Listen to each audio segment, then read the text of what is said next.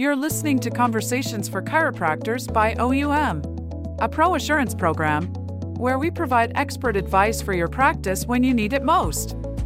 We connect you with industry leaders to discuss timely topics so you can listen, learn, and get back to caring for your patients. Now, let's get cracking. Hello, and welcome to Conversations for Chiropractors, presented by OUM Malpractice Insurance. My name is Dr. Kirsten K. Shepard. I am happy to be the host, and our guest today is one of my favorite individuals in chiropractic, Dr. Tom Neuner. And Dr. Neuner is, in addition to being one of the OUM committee, physician committee advisors, which we sit on that committee together, he is also a chiropractor and an attorney. So Dr. Neuner, can you please share some of your background with our listeners? Yeah, for sure, Kirsten. Thank you for that introduction. I appreciate it. And it's good to be here to talk to some of our colleagues. So some of my background, where do I start? I went to chiropractic college at National, graduated in 1984. And at that time, that we had a lot of professors at that college who had gone through some of the worst years in the chiropractic history and profession. I'm sure everybody's heard of Dr. Joseph Jancy, people like that. So mixing that into, as part of my pedigree, I think is really important because it tells us, where we come from as a profession, and then to kind of piggyback and hook my cart to their train of where we're headed as a profession. It's kind of like some of the guiding things that helped spark my career and helped move me forward through where I went. But that's the early educational background. I came out of school then, back to Michigan. I'm near Detroit, Michigan, and opened up a private practice. And I absolutely found out very quickly how professions are not very joined together. In fact, it's quite the opposite. We all have silo-based practices. We're not communicating with one another in our same profession, and we weren't communicating with each other in other professions. A lot of people treat musculoskeletal issues, and much to my chagrin, where are the referrals? Where's the communication? Where's the ability to work together as a coordinated team? So that was lacking right from the word go.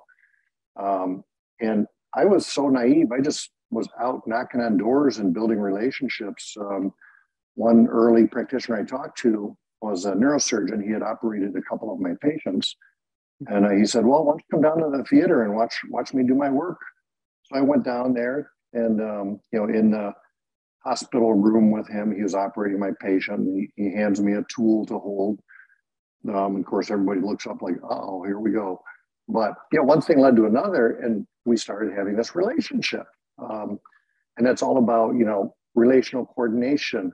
And there's been some great publications of that, of how powerful that is when you go forward and you start building relational coordination with people in systems.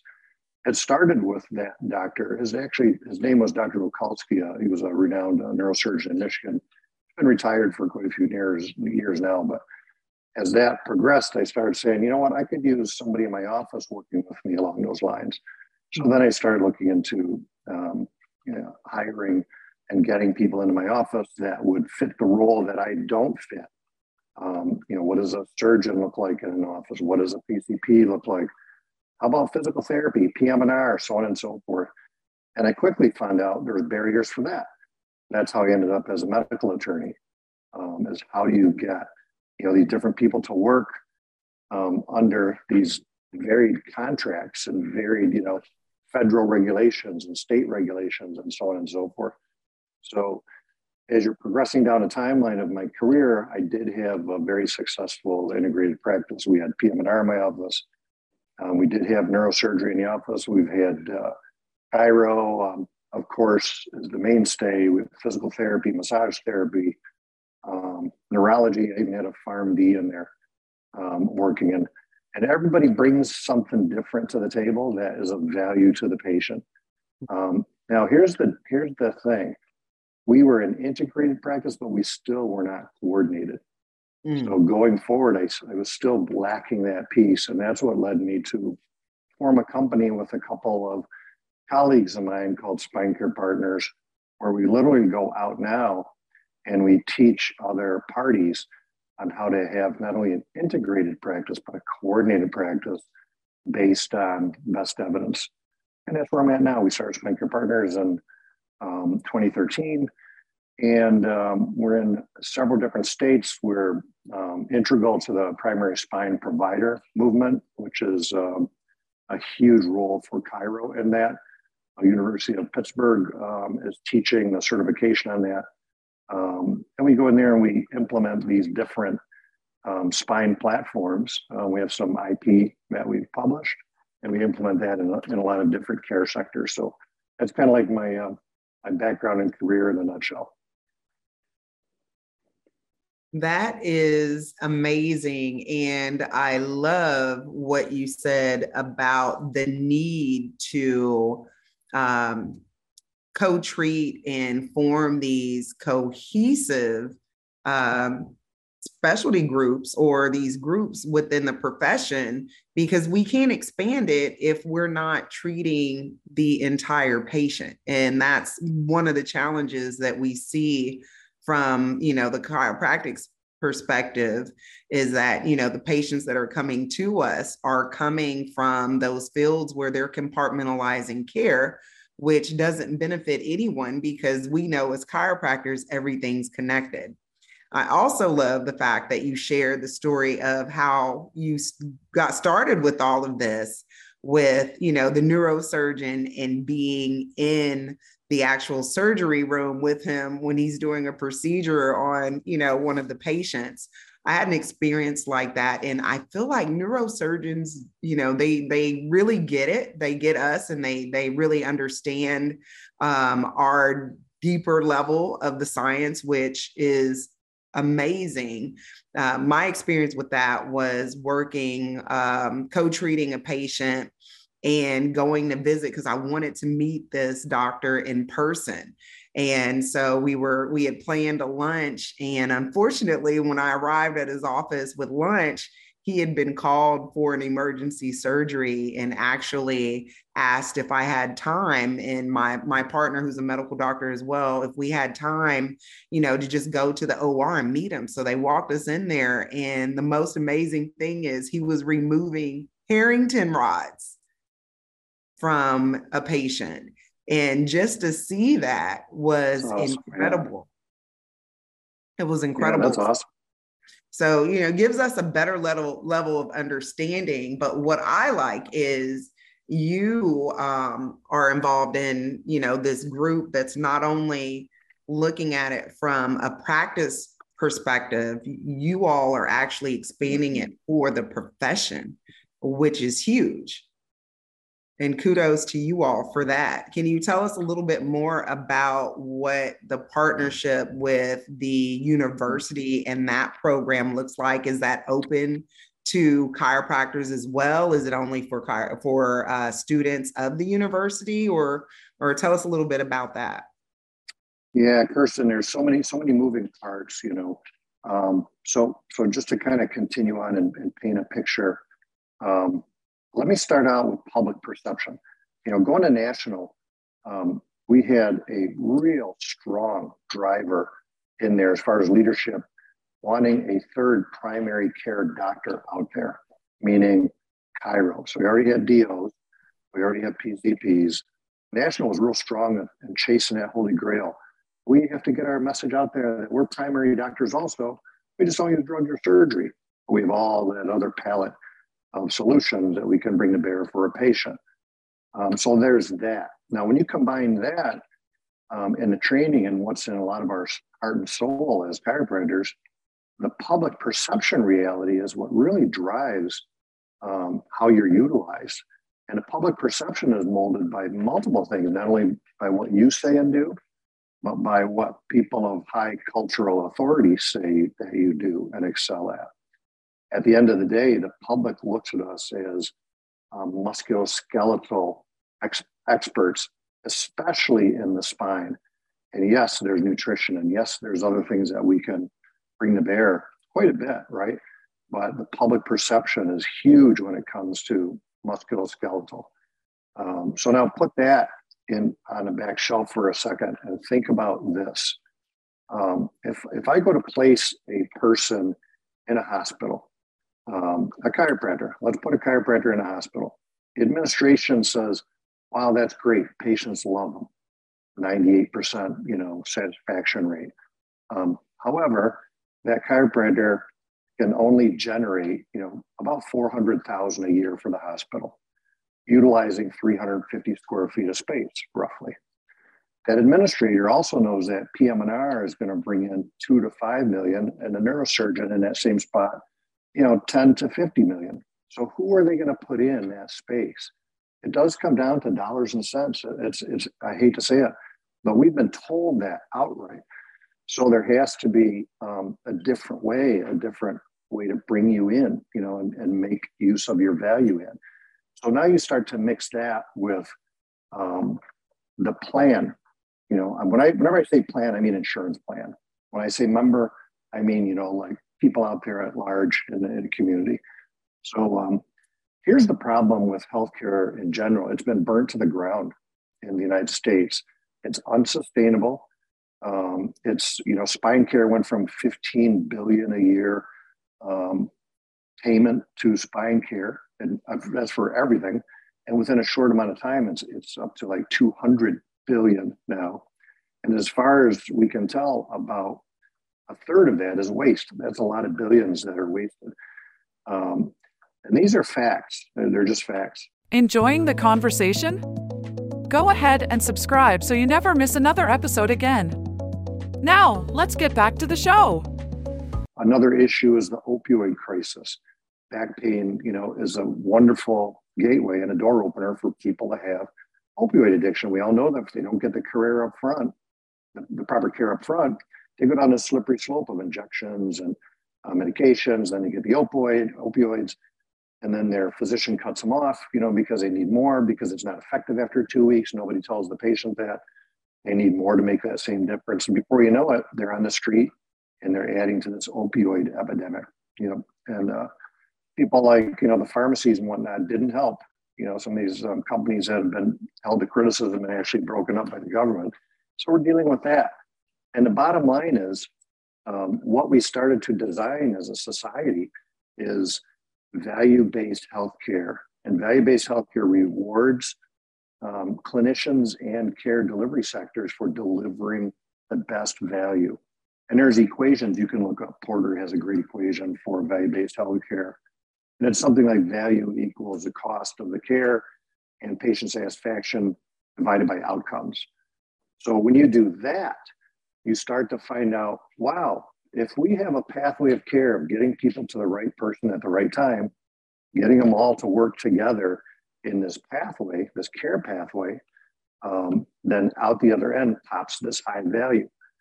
So what it looks like a recipe. If you're going to build a cake from Duncan Hines, you read the back of the box and it says, do this, do this, do this, do this. All the ingredients are there. If you don't follow that pathway, that recipe, you're not going to get a good cake. And that's what healthcare is like. If you start with a surgeon, you might get really high satisfied, patient coming out of that surgery. But what if you didn't need it at the beginning? Right. So the pathway helps to define what's the best care. That fits into Porter's equation. Now we're left with, okay, which providers belong along the road of that pathway? And guess who delivers the highest value care and can treat the most amount of patients for spine, which is what you're identified as already as a chiro, is chiro. So chiros, PTs, and PCPs deliver the most efficient care up front for these type of pathways. So what happens there, I know this story gets long, but what happens there is as these pathways are designed, researchers come along and they start to publish what's called a primary spine provider, and they make an opinion in white papers, Scott Haldeman, and he says, what we really need is a primary spine care provider Essentially, let's train these already highly qualified people on how to fit in a pathway, where they belong in a care sector, and then utilize them at that beginning first touch position. So early contact providers, if you see Chiro, PT, and PCP first for that, you're going to get much better outcomes. So University of Pittsburgh has taken a lot of that training that we provide from Spine Care Partners, even added their own, and they have a postgraduate certification course to certify Chiros as PCPs. They also certify PCPs, and they also certify PTs. Just to wrap your brain around the whole thing, Kirsten, think of like, what the heck is a hospitalist? How did they evolve? Who teaches a hospitalist to be a hospitalist? What's the best type of person to be a hospitalist? It's probably a generalist or internal medicine or family practice, right? And then there's the university-based systems that give you that stamp, but then there's also private sector areas that utilize that profession more. So essentially, that's what is going on when it comes to PSPs. Now, do all Chiros have to be PSPs? Absolutely not. All I'm illustrating this for is that there's a movement nationally to recognize our gifts and our talents and our skill sets as a profession, and trying to help solve some of these national issues in healthcare, both on an outcome side for patients, but also for a financial side, which our nation needs because we can't sustain the healthcare system where we're at. So.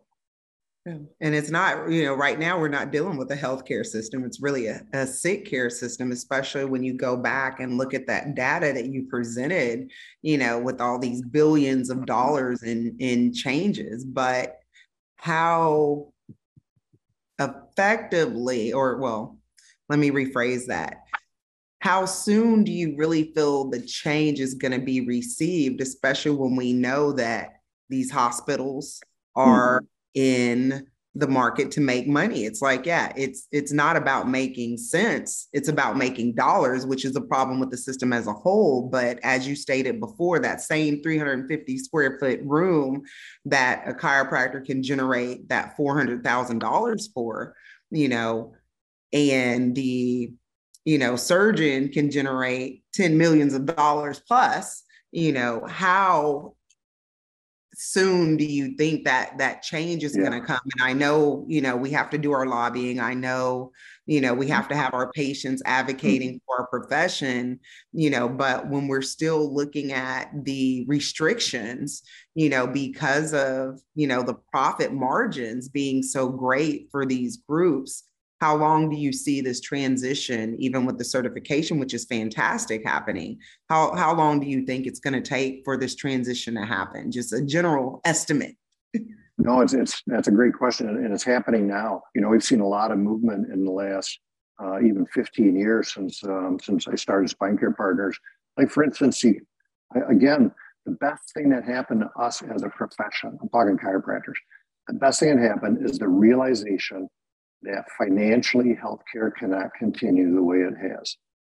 We spend tons of money as a nation, yet we're like, the 25th sickest as far as industrial countries go. Why is that?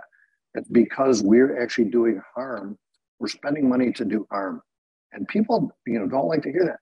But to get down to the grassroots level, take that same hospital administrator that I talked about, when she is forced into value-based contracting, which is what payers are doing, she now has to say, I have to deliver value.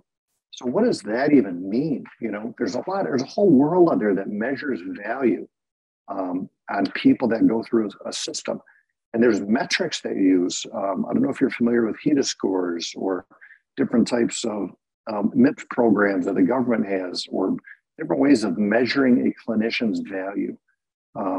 There's even attribution that's going on as far as big data is proving that when somebody sees Dr. Kirsten and her referral group, they have a better outcome than somebody who does not see her. That's where we're headed, and hospitals are in that mix right now. So it's happening now. In fact, hospitals through a couple of different legislative acts through our federal government, hospitals have to publish, what is your data? How much does it cost? What are your outcomes? There's certain metrics that they have to satisfy. And all of a sudden, do they want to do that? No. It's also happening to us, by the way, as individual clinicians. That's next on the federal government's list, which will be happening this year and next, is publication of your personal data, your outcomes, your efficacy, your efficiency index, if you will. Mm-hmm. So it's happening. And once you're paid for that, right now, chances are you're not, unless you belong to an ACO or a hybrid program like what we have in Michigan, you're probably not being paid for the value part of it. You're being paid like a lemonade stand. The more you do, the more you get paid. So guess what we're incentivized to do, right? And there's room for that too. People want to use me as a massage therapist, when I'm a chiro, and it's great. I can improve their, well-being and maybe their athletic function, or just, somebody to talk to as they're receiving treatment. All the different things that we do. But what the people who are paying the bill are trying to say is that, okay, we have to pay for things that work. How do we know if it works? We have to collect data. And we have to prove it. How do we know that?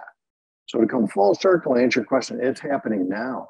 So in the states where we've started, we've seen an 8% uptick in chiro utilization, and that's not bad when you're only seeing 8 to 15% of the population anyway, right? And you can increase that amount. That's great.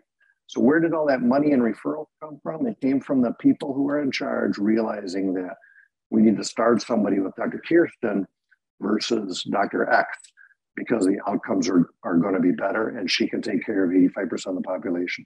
It really is that simple. So if you change the incentives, you change the pattern of what's happened. And right now, your value is not recognized. As it becomes recognized and they pay for value, your utilization goes up. I agree, and that's wonderful information. So for those of our listeners that want to participate or are interested in learning more about being a primary spine care provider and the certifications, where should they go for that? And also, how can they contact you or your company for more information? Yeah, there's the easiest way is to figure out, what you want to do as an individual. So one group you can look at is the Primary Spine Provider Network. That's one of our sub companies that Spine Care Partners owns, Primary Spine Provider Network. If you go there and just look at the materials, that'll tell you a lot of things on how you can go forward as a primary spine provider. If you want to go through a certification process and start that route first, simply get a hold of UPitt, University of Pittsburgh. If you want to start building relationships, with area PCPs or your area insurance plan, then probably the easiest way is to get a hold of Spine Care Partners or myself, and we can help you move that conversation along. So there's a lot of different ways, to poke the bear. And really, you don't have to contact anybody, really. If you just go out and start meeting your other colleagues in the community, maybe give some grand rounds. There's tons of material you can give grand rounds with to help educate your PCP counterpart. There's a lot of things that way. And OUM has a lot of networking opportunities also. So that at the end of the day, stick close to OUM and watch the website, watch the materials that come across. And it'll help you go forward. But it all starts with you. What do you want to do and where do you want to do it? And don't set your limits on what the preconceived goals might be. Because man, you're just a diamond in a rough out there, and people need to see what you have to offer. There are a lot of ways to deliver it. And Kirsten, there's a lot of care sectors. You can go to a hospital, you can work in there, you can work in a neurosurgical office. We have a doctor that has a nice neurosurgical spine center out in Beth Israel Deaconess. That's a huge system. I worked with a neurosurgical group over here in Michigan. We started MyBack in Michigan back collaborative, with Blue Cross and Henry Ford Health System. So there's just a ton of stuff. We're also working with the VA. We're working with the conjoint clinics and groups really across the nation. We're working with Blue Cross, obviously, and we're solid in 3 states and soon to be in about 7 states. So just get out there. Slowly but surely, it's definitely making an impact, and especially if you've already assisted in increasing 8%, of growth in our profession with what you all are doing. I think that's incredible. And Dr. Nooner, I definitely would love to have you back for a part 2. I'm sure we'll have some questions coming in. But for those listeners that may want to reach out to you specifically, what's a great contact and what's the best way that they can reach out? Yeah, the best way is through tom.nooner@spinecarepartners.com. So tom.nooner, Neuner, @spinecarepartners.com. Dr. Nooner, I want to thank you so very much for taking time out of your extremely busy schedule with all the wonderful things that you are doing for the profession. I appreciate you. I appreciate your mind, and I appreciate your commitment to our future of chiropractic and those patients that we serve. So I look forward to scheduling part 2 of this conversation in hopes that we can delve a little bit more into the hospital aspect and what that may look like for some of the docs and future docs that are listening to this podcast. So thank you again, Dr. Nooner. And wonderful accolades, Kirsten. I appreciate the time you gave me today to speak. And that's it for this week's episode of Conversations for Chiropractors. If you enjoyed what you heard, don't forget to leave a review on your streaming platform and subscribe so you don't miss a conversation each time we post a new episode. To stay connected with us, or if you have any ideas for future topics to discuss, visit us at oumchiropractor.com.